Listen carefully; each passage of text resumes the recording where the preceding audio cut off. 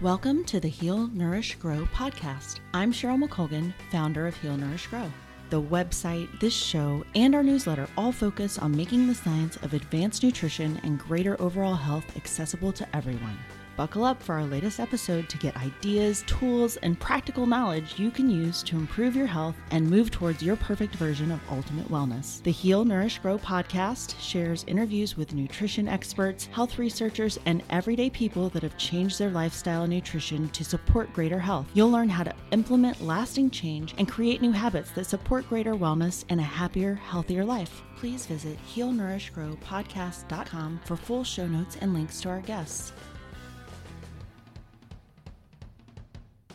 As the founder of Dry Farm Wines, a writer, speaker, and a leader in the organic and natural wine movement, Todd White has widely educated communities on conscious consumption. Todd is a self-described biohacker who practices daily meditation, Wim Hof breathing, cold thermogenesis, a ketogenic diet, and a daily 22-hour intermittent fast. He is also a frequent speaker on topics including meditation and the Dry Farm Wines' unique company culture. Built on a foundation of honesty and peace, Dry Farm Wines has seen remarkable growth, making it one of the fastest growing private companies in the U.S. without any debt or investors. Dry Farm Wines is endorsed by many leading U.S. performance influencers with pure natural wines that are lab tested to ensure that each bottle is sugar-free, less than 0.15 grams per glass, lower in sulfites, and lower in alcohol, under 12.5 alcohol by volume. The wines are friendly to low-carb, paleo, ketogenic, and low-sugar diets. Dry Farm Wines is proud to be the largest natural wine merchant in the world, bringing awareness to natural wine consumption and supporting farmers who honor the soil. Hi everyone, today I'm sitting here with Todd White, and I am so excited to speak to him because I have heard him interviewed multiple times in the past, and I have absolutely adored his product for years. You guys know, you've heard me talk about Dry Farm Wines 100 times. I've done the little experiment with drinking it and staying in ketosis, which is on my YouTube channel. So now I get to chat with the man that made this all happen. So welcome, Todd. Thanks, it's great to be here. I'm looking forward to having a talk today about everything low carb, keto, fasting, and wine. Yeah, I'm super excited. We were chatting a little bit before we actually started recording, and I was excited to learn that you are as big a proponent of fasting as I am. But for now, why don't you maybe introduce yourself a little bit, tell people a little bit about your health background, how you came to sort of this lifestyle and wanting to really lower, your chemical load in your body, which is part of the way that Dry Farm Wines came to be. So if you just talk a little bit about your background and how you got to where you are now. Yeah, so my journey started like more than 20 years ago. Before biohacking was a term, I was a biohacker, as you were, and anyone who was experimenting with dieting. So biohacking is a confusing term. Some people don't know what it means. I define it as the art and science of how we structure our behavior to have a positive impact or outcome on our neurological and biological outcome. Now, the most common biohack is probably dieting, right? But biohacks could be meditation or fitness is a biohack. Any influence we have to a physiological state. Right, and when we're living a life of intention around this, and then biohacking could get crazier with brain treatments and so on and so forth. But at the most basic terms, it'd just be a diet. So I've been a biohacker for more than 25. I've been experimenting with diet since I was in my 30s, and I'm now 60. And so for the last 30 or so years, I've been experimenting with dieting, and I started with the Atkins program, which was originally the OG keto diet, yep. Right? Or what I would call modified keto. It's not a therapeutic ketogenic diet. And so I started experimenting with that as a way really to maintain the weight control that I wanted. And I knew I was sensitive to carbohydrate, as approximately 85% of people are. And so I knew that I was sensitive to it. And so for me, it was, I have to admit, it was a bit about vanity, right? And right there so, with you. yeah, so I just wanted to, look great and date beautiful people. And this was just sort of my jam. I love Robert Iger in his book last year. He's the chairman or was the CEO of Disney, talked about his commitment to exercise at 4 a.m. And he was saying, people ask me why I get up at 4 a.m. to exercise, and which I don't do that, but but he said, it's for two reasons. It's for sanity and vanity. So I can't imagine a life from a sanity point of view, personally, and I know you can appreciate this, Gus, so you work out regularly, but I don't work out for weight control because that's relatively ineffective. I work out for mental stability, because working out really gives us peace of mind and helps us, with our mental health. So for both sanity, but there's also the vanity element, of course. Yeah. And particularly as you get older, So I, began experimenting. Dry Farm Wines came to be because I began experimenting. I'd done Atkins, and back in the day, this is before ketogenic diet really didn't come onto the radar for biohackers until about 5 or 6 years ago. It didn't go mainstream until about 2.5 or 3 years ago, or 2 years ago even, when it went mainstream and really got attention of the public. But biohackers dedicated ones had started experimenting 5 or 6 years ago. And, as I said, I had experimented even using the urine sticks, as Atkins recommended, to judge whether you were in ketosis. But the basis of his diet, while it was focused on being in a state of ketosis, it wasn't a ketotic diet per se. It was more of a lifestyle diet, more of a belief around cardiovascular health and so on and so forth. It wasn't until really Dr. Dominic D'Agostino and Dr. Tom Seyfried out of the Boston College around cancer, and Dominic was working for the Department of Defense, and that ketogenic research really started to surface 6 or 7 years ago in a very meaningful way, and Dr. Ken Ford at IHMC. And so, there was,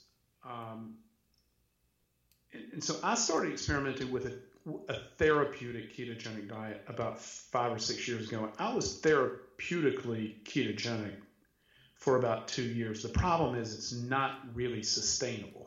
Well, and let's just maybe for people that I think probably most of the people listening to this have a familiarity with, what is sort of a day-to-day, just general health ketogenic diet as opposed to a therapeutic. But could you maybe make your distinction for that just so people Sure. kind of have that background? So a modified ketogenic diet, which is really the Atkins diet and the diet that I follow today, I rarely have long periods of what I'd call therapeutic ketosis. But therapeutic ketosis is a very high-fat diet where 70 to 90% of your calories are coming from fat, right? Very low carb and very moderate protein. This is super easier to maintain if you're doing intermittent fasting, as I do, only eating once per day, right? But the problem is it's not a very interesting diet, right? And so over time, it becomes quite boring. And, we're creatures of entertainment and pleasure. At our heart, most of us are somewhat hedonistic. Like we love the pleasure of food and the pleasure of living and the pleasure of being in great shape and the pleasure of health. I mean, health. And yeah, I'm a professed mindful hedonist, right? And so I say a mindful hedonist because we have to keep those pleasures in check and we have to keep those pleasures aligned. And the greatest pleasure of all is health. The greatest pleasure of all is our vitality. And, the proverb of, a person who is healthy has 1,000 wishes, but the person who's unhealthy only has one wish, right?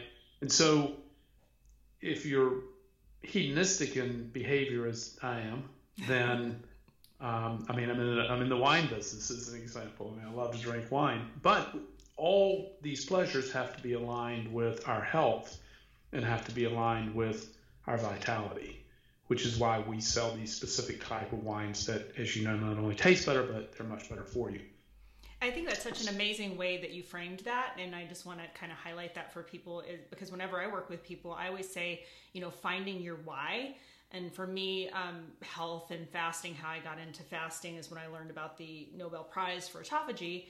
And I have a lot of cancer in my family. And I had personally had 3 surgeries for tumors that thankfully were not cancerous. But once I learned about that, that became my passion for, keeping myself healthy and being able to help others. And so I feel like when people find their why like that, like what you did with starting your company and how you've done all these things over the years, it becomes making those day-to-day decisions about, limiting the hedonism part a little easier when you've strongly identified your why. Hedonism gets kind of a bad rap. I don't think there's anything wrong. In fact, I celebrate the enjoyment of pleasure.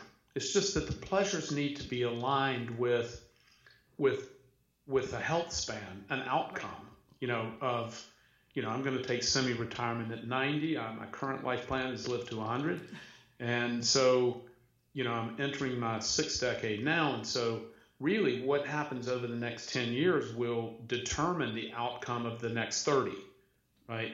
I mean, as the last 20 or 30 has had a tremendous impact on being 60, right? And so, but back to your question, a therapeutic ketogenic diet, which was historically used originally, it was used actually with, even the Romans were using fasting and deprivation, which took people into a ketotic state they knew that it was effective in dealing with people with seizures and people that they thought were crazy, but turns out they were just having seizures. And when they contained them and didn't feed them, even the Romans knew that fasting had a very substantial impact on seizures. And then in the 1920s... Finally able to share some really exciting news with the Heal, Nourish, Grow family. After years of people telling me I should write a cookbook, I finally did. It's, of course, focused on keto recipes that are low carb and delicious. But however you choose to eat, you'll want to have these weeknight recipes that are finished in under 30 minutes at your disposal to feed your hungry crew. The cookbook is available mid-November, so if you're listening to this, it's likely already out. Please visit cookbook.healnourishgrow.com for all the details. The therapeutic ketogenic diet was used to treat children with epilepsy who were not responding, or pre-drugs and then not responding to drugs. But again, having a therapeutic diet for anyone, even particularly a child, is very difficult. But it's a very high level of fat, very low carb, and less than 20 grams of carbs a day, right? Which is very low carb. And then a moderate protein. And so a modified ketogenic diet, and that will keep your beta hydroxybutyrate in a blood tested range of 1.5 millimolars to 3.5 millimolars on this kind of diet, right? You stay in pretty high ketotic state. There are a couple of problems with it from my perspective. One is the diet is not very interesting over time. It's fine in short bouts, but it's not terribly interesting over time. It's socially very restrictive. And then I don't like being in this cognitive state of very high ketone productions for very long. And I'm in it right now because my ketones are raging at the moment. I can feel them. They tingle at the top of your head. I can feel them in my brain because, as I mentioned to you before we started recording, I'm day 3 of a 5-day water fast. So my ketones are very high, given that I was already ketotic before I went into the extended fast. And so when I get in this high ketotic state of, I haven't checked my BHB, but I'm going to guess right now it's probably 1.8 or 2.0, something like that, just based on the way I feel. I don't like extending this for long periods of time because it makes me so focused and so myopic, right? The cognitive performance is so high that, you become rather intense and you become intense to the people around you and you become hyper-focused. And for me, that's, while the performance I appreciate, I'm not sure the people around me appreciate it. And it's just, I like to live on kind of a peaceful, gentle sort of roll. And being that deep into ketosis is not exactly gentle. It's just more go, go, go. It's just, which can be useful during certain times for certain objectives. So modified ketogenic diet, which is what I'm on today, is moderate fat, calories somewhere around 40% of calories from fat, 30 to 40%. More generous carbohydrate, so maybe less than 50 grams, and then still moderate, but more generous protein than what would be afforded on a therapeutic diet. And that diet keeps me in nutritional ketosis, which nutritional ketosis by most people is defined as 0.5 millimolar of beta hydroxybutyrate on a blood test, and between 0.5 and 0.9 generally. And most people consider nutritional ketosis 0.5 or higher. Modified doesn't take me up to the 1.2, 1.5 range. It just does not stay right in that, just below 1 millimolar. And so for me, this is kind of a perfect peaceful place, and it allows me, along with fasting, it allows me to maintain the lean body mass that I want. I'm just curious, since you brought up the more moderated fat in the modified ketogenic diet, one of the things that I've been reading a lot about lately and just learning more about is the ability for just protein intake itself to help maintain lean muscle mass. And, hopefully I'm going to make it to 61 day too, but right now I just turned 48, and, after you turn in your 30s, all you do is lose muscle mass. So I'm just wondering if, since you switched to this more modified ketogenic one, you said before you were on the therapeutic, so you're maybe eating more protein now. Have you noticed any effects with body composition or any changes other than not being as in high ketosis level? For me, not really. I haven't noticed any. There's Dr. Ryan Lowry has done with their institute in Florida. Can't remember, the Strength Training Institute. They're also keto. They've done a tremendous amount of published scientific papers on the loss of lean body mass or the addition of lean body mass based on the ketogenic diet. So there's no evidence to support, from them anyway, that there's a loss or gain of lean body mass at a certain point, right? At a certain point, even with calorie reduction. And one of the common questions I get, because I only eat once a day, and then people are like, "Oh, you're crazy, man. How do you get enough calories?" And I was like, actually, I don't think about calories. In fact, if anything, I'd like to eat fewer calories. So we know for sure that one of the only known methods, or scientifically demonstrated methods, to extend lifespan is calorie reduction. Now, there's a whole set of problems associated with that as well.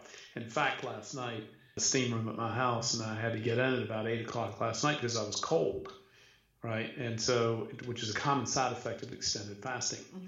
And that Dr. Roy Wolford, who's now deceased, but was, a very famous advocate and scientist for calorie reduction. And there was this calorie reduction society, which he led, and they were extreme calorie reduction, like eating 500 to 800 calories per day. And one of the common side effects, they were always cold, right? And so but when I think of calories, and I want to consume less, because we know, as I started to say, that one of the only known methods to extend lifespan in organisms like mice or more particularly worms and yeast is calorie reduction.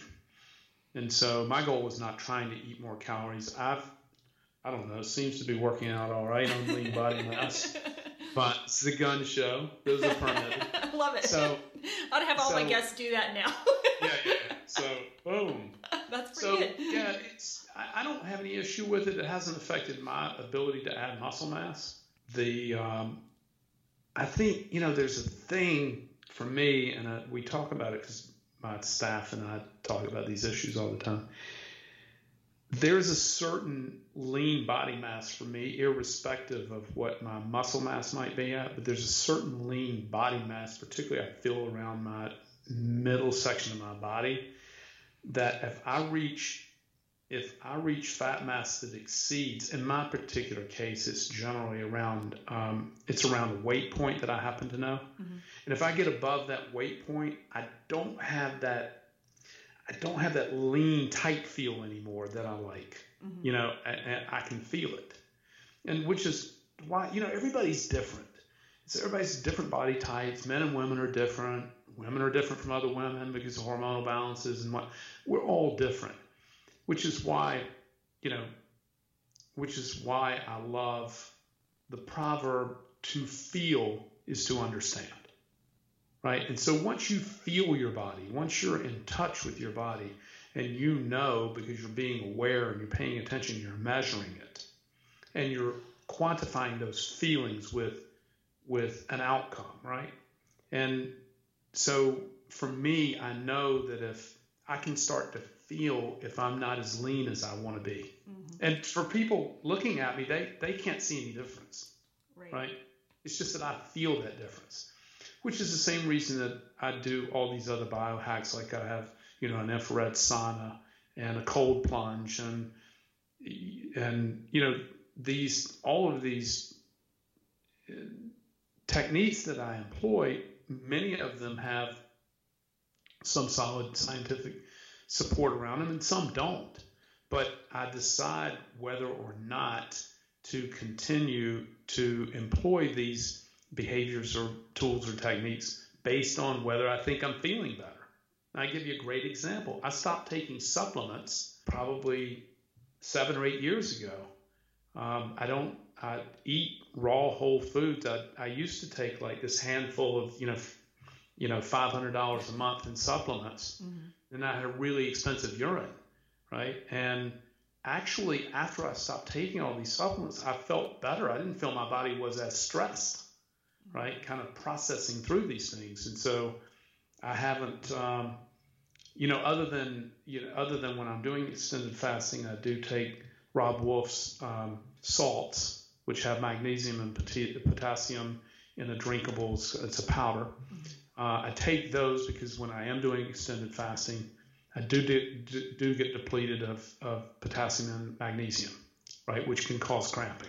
Mm-hmm. And so I do supplement with some minerals during extended fasting. But other than that, personally, I felt better. Like what you hear so far? Make sure you never miss a show by clicking the subscribe button now. We'd also love it if you could post a review on iTunes. It helps us so much by allowing others to more easily find us. The Heal, Nourish, Grow podcast wouldn't be possible without listeners like you. Thank you so much for your support. Now back to the show. And so that's what worked for me, just eating a whole real diet. Not raw, but a whole real diet. And for me, that gave me the nutrition I felt I needed. And so I just try to follow what makes me feel good. Generally speaking, to that note, I feel better, generally speaking, when I eat a higher plant-based diet, right? I eat meat, I eat fish, I eat protein, but I feel better if I'm eating a higher intake of plant foods. I don't know if that's your experience, but for me, I was a vegetarian for 7 years. I've experimented with many diets over the years, as you mentioned that you have as well. Was part of the whole low fat thing. I don't think I had a piece of butter for maybe 10 years or something. So it's a little ridiculous, but yeah, I think the point is that really, and here's what I think is beautiful about biohackers and people that are into experimenting with their own body, is that we all find kind of a point where we feel a little better. For me, I noticed that when I went on a higher fat diet, my brain felt so much better.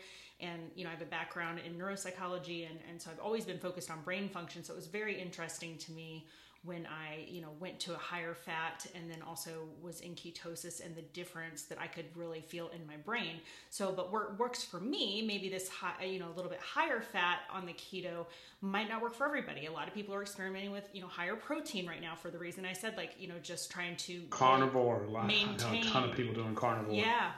So it's like, I don't know, you just have to try and see what works for you. And I would argue though that, there's the kind of a, I almost think people want to be let off the hook with, they think that, oh, well, I might just need carbs. It's like, okay, you don't actually need donuts or processed food. I think there's got to be a wall there. Carbs are not a required nutrient, by the way, but they're not required to live. And certainly then we get into, the type of carb.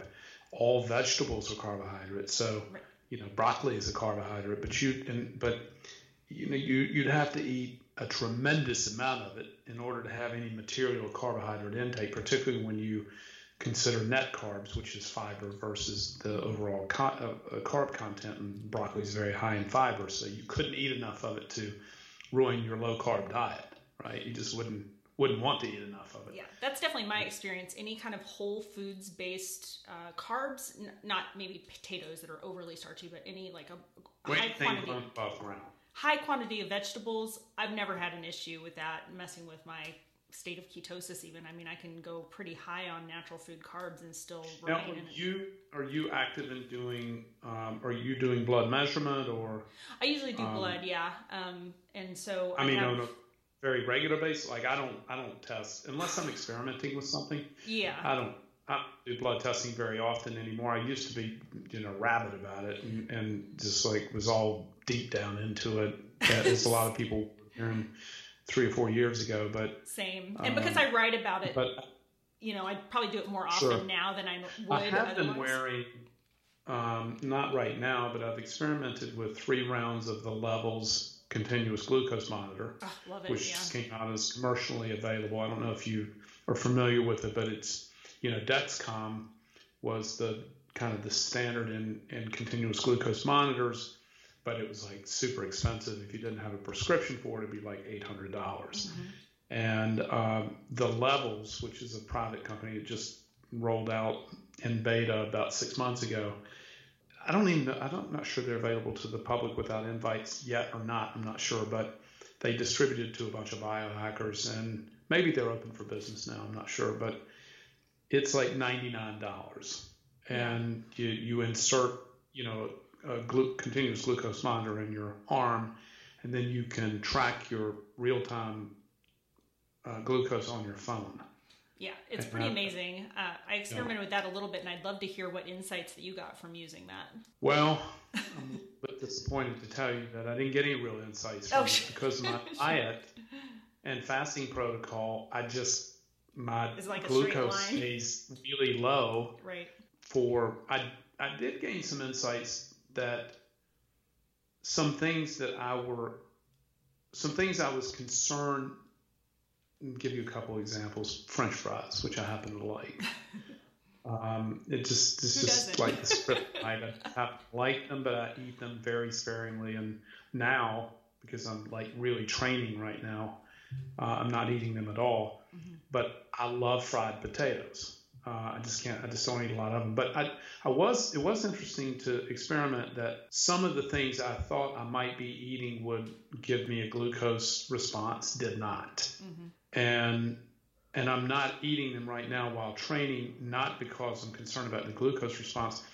It just leads me to sort of a messier diet, right? And right now I'm just like in the zone and, have some goals.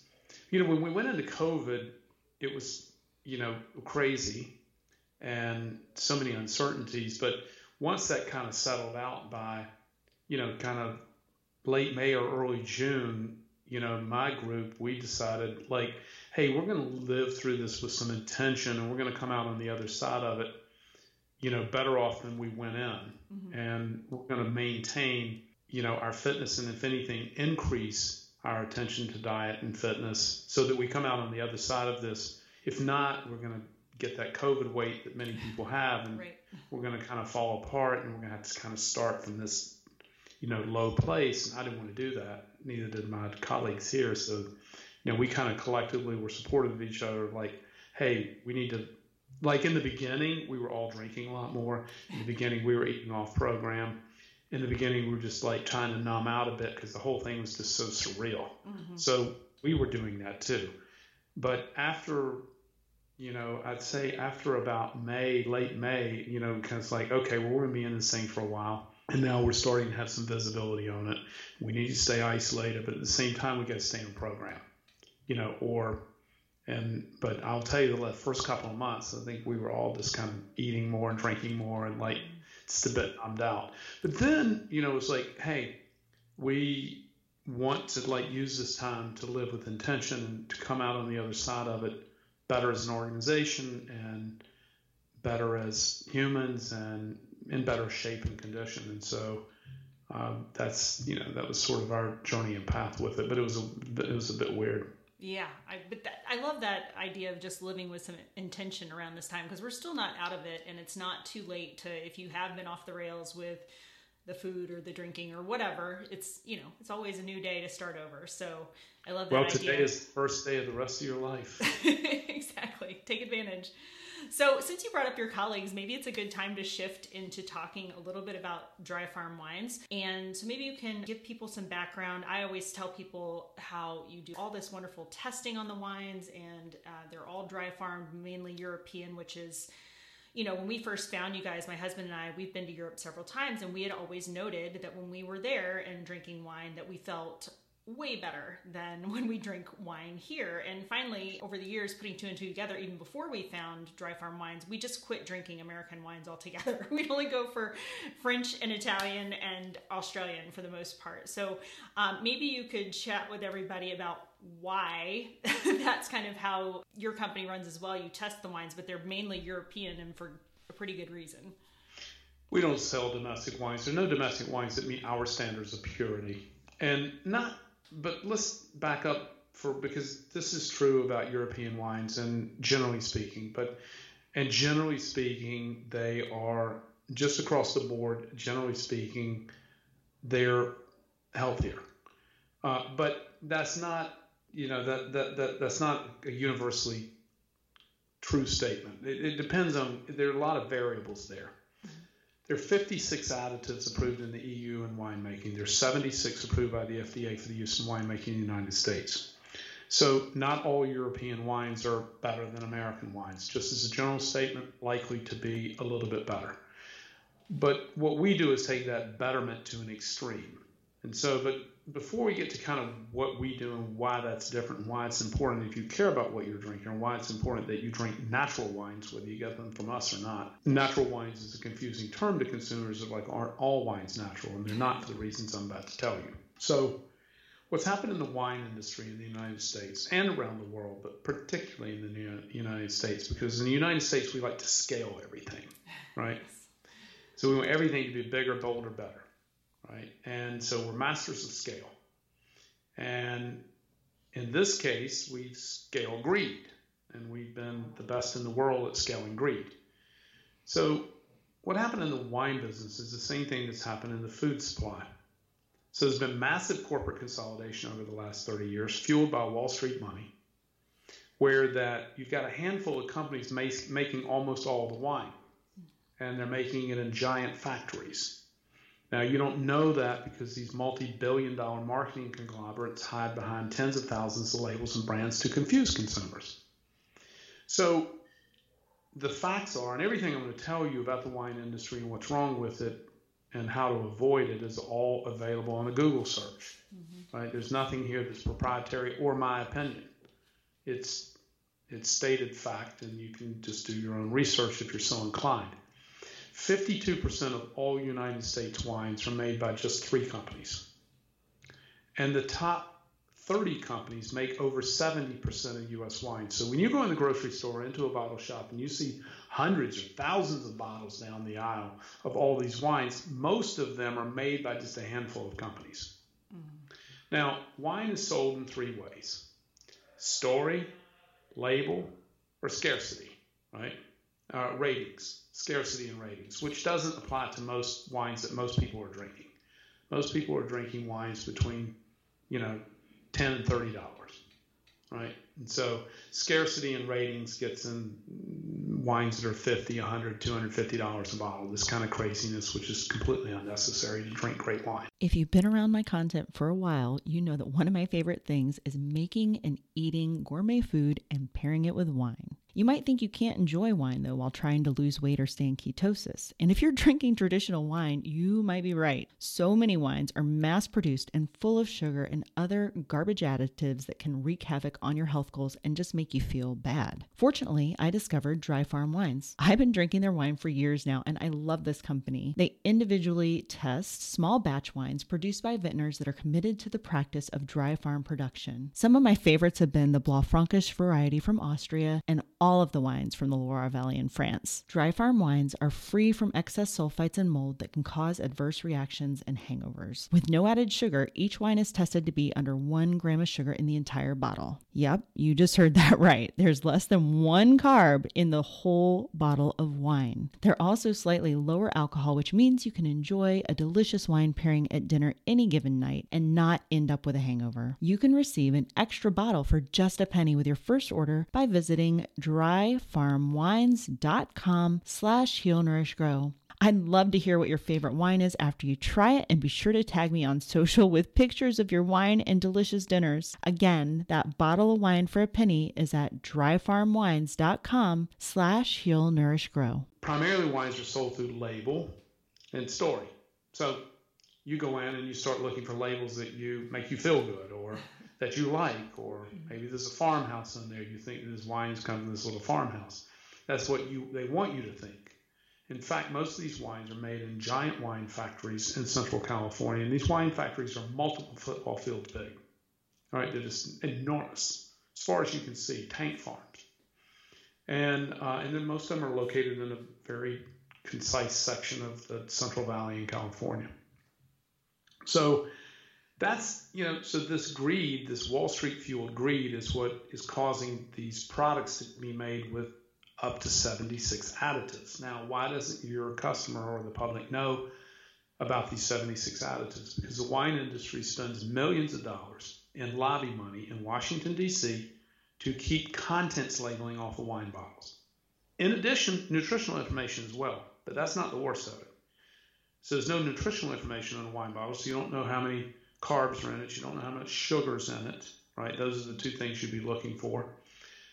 You know how much alcohol, but you really don't know how much alcohol is in it if you're concerned about alcohol as we are. We don't sell any wines over 12.5%. Average American wines now are about 15%. Most of the wines I'm drinking today are between 6 and 9%. And because it surprises people, this is a real surprise to people when they hear the wine guy, who they believe is here to sell wine, say the following: alcohol is a very dangerous neurotoxin, and it ruins the lives of millions of people a year. And some people shouldn't drink at all, right? And so we try to think about alcohol as a way to tap into, a higher state of consciousness around the dinner table or around opening our heart with friends. We don't think of wine as checking out.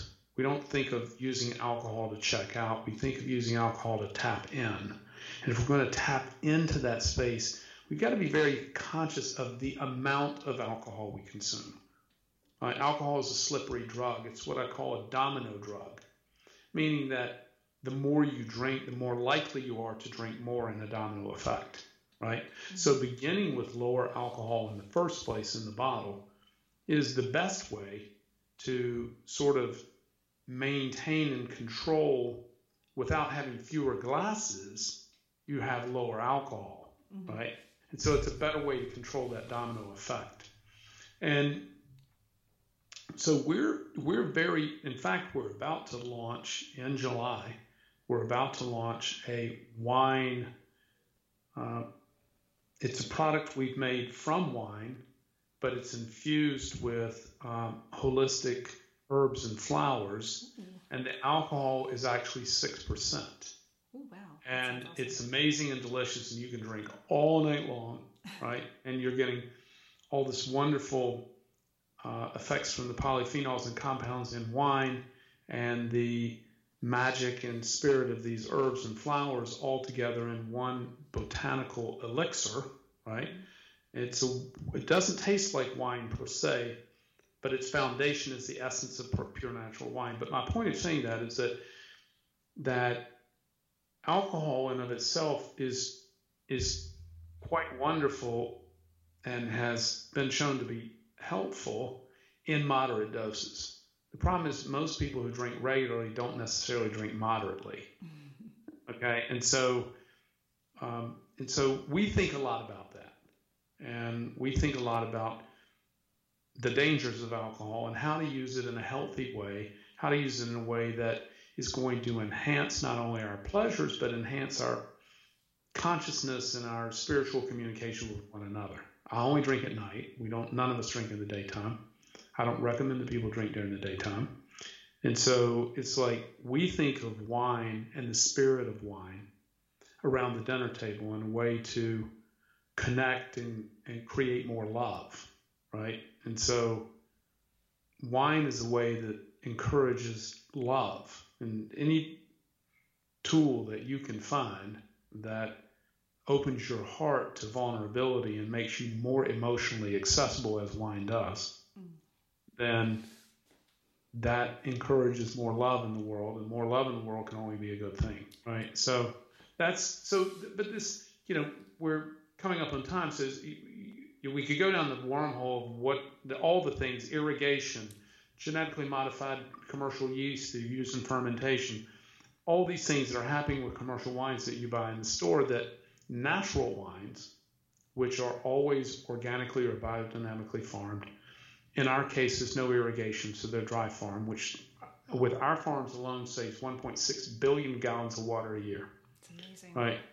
And so they're better for the planet, they're better for the vine.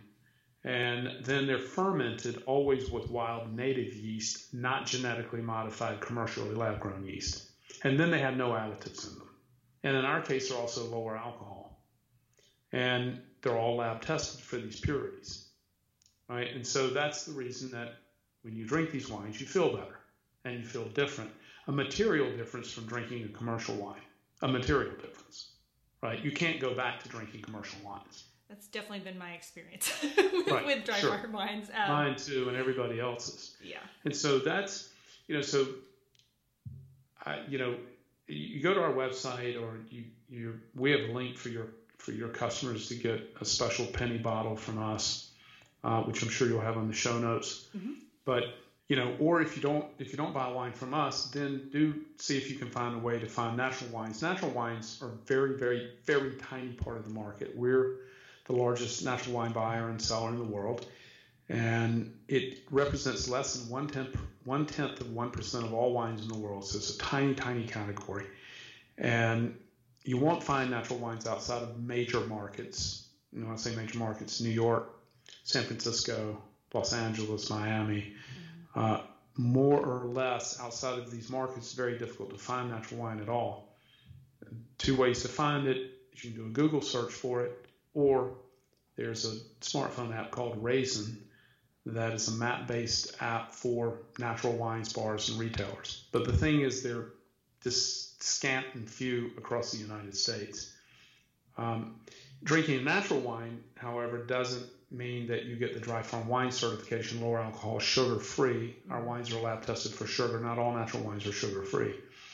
And so, I don't eat sugar. I don't want to drink it either. And speaking of addictive drugs, I think sugar is the most widely abused, most addictive drug on the planet. Mm-hmm. And I know you live a near sugar-free lifestyle, and so as do we.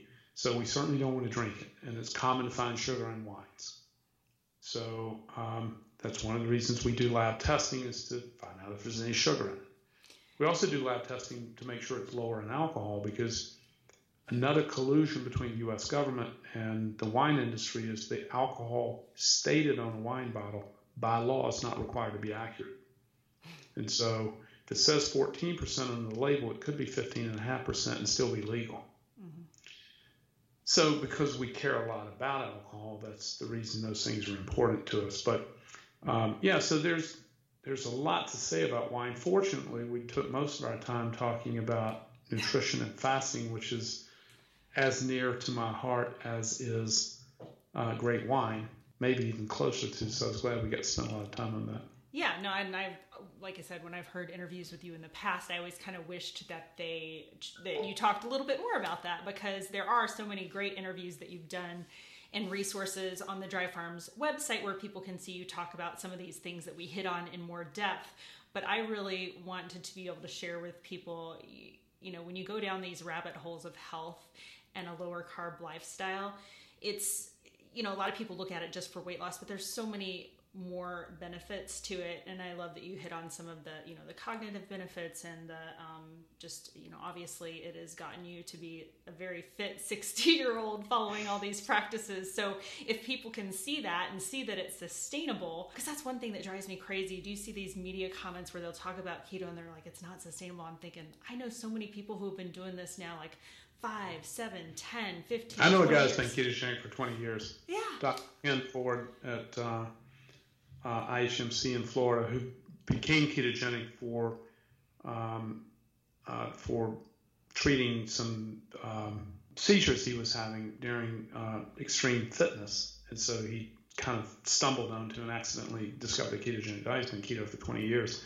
And he's also in his 60s, and he looks great and, just amazing. But same thing recently in the last few years, Mark Sisson, who's a good friend, has also experimented deeply with, and as has Rob Wolf as well, with keto.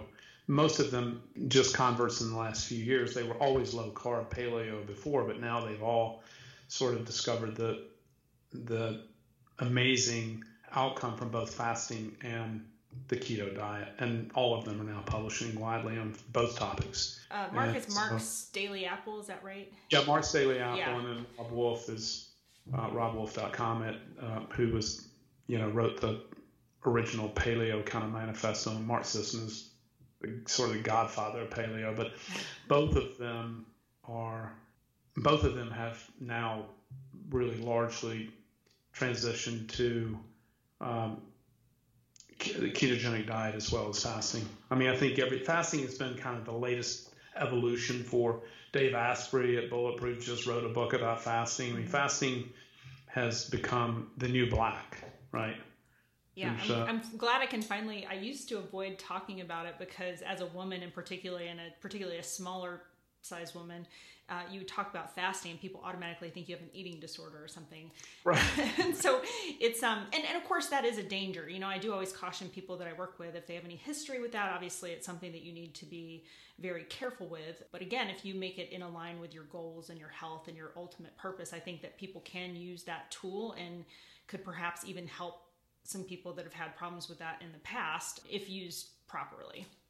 Yeah, I think you mentioned the key word that has been the focus of my recent meditations and my recent, which we didn't even talk about meditation, but which is like the cornerstone of my life. But my recent meditations and journaling and thoughts have been alignment, right? And so when we have alignment, then we have balance. And that's when I have alignment on pleasurable hedonistic interests. They have to be aligned with moderation, right? You don't get to have it both ways, unfortunately. I couldn't agree more. I worry about the slippery slope people have talking about sort of intuitive eating, and I'm like, your body, you might think your body is intuiting that you need a donut, but I don't really buy it. I think that's your brain taking over personally. It's like going to a coma if I ate a donut. I have to lay down and take a nap. Right. I couldn't even tell you the last donut I ate. I was probably before you were born. Thanks for having me today. It's been a lot of fun. Yeah, no, I love this conversation. I'm happy that we got to touch on some of your other history outside of Dry Farms. But as you guys already know, I love Dry Farms. Been drinking it for years. Always makes me feel good. Always around the dinner table, as you mentioned, just kind of, there is something just very special about having a meal with wine. And I'm happy to be able to do it with a much healthier version now. Awesome. So thanks for that. Well, thanks for having me today. Yeah. This has been the Heal, Nourish, Grow podcast. Again, I'm Cheryl McColgan, founder of Heal, Nourish, Grow. You can find show notes for this episode at healnourishgrowpodcast.com. If you have feedback on today's episode or questions about the content, please email us at podcast@healnourishgrow.com. We'd love to hear from you. Be sure to sign up for our email list at healnourishgrow.com and subscribe to the show with your favorite podcast player so you never miss an episode. Join us next time for more information that helps you live your best and healthiest life. Thanks for listening. Content on the Heal, Nourish, Grow podcast does not constitute medical advice. Content contained in the Heal, Nourish, Grow podcast is not intended as medical diagnosis or treatment. Neither the company nor its owner, Heal, Nourish, Grow, LLC, nor any of the company's employees, agents, or guest speakers provide medical advice. The content provided on Heal, Nourish, Grow podcast is for educational and entertainment purposes only. Please consult your medical provider with any questions about what health practices are right for you.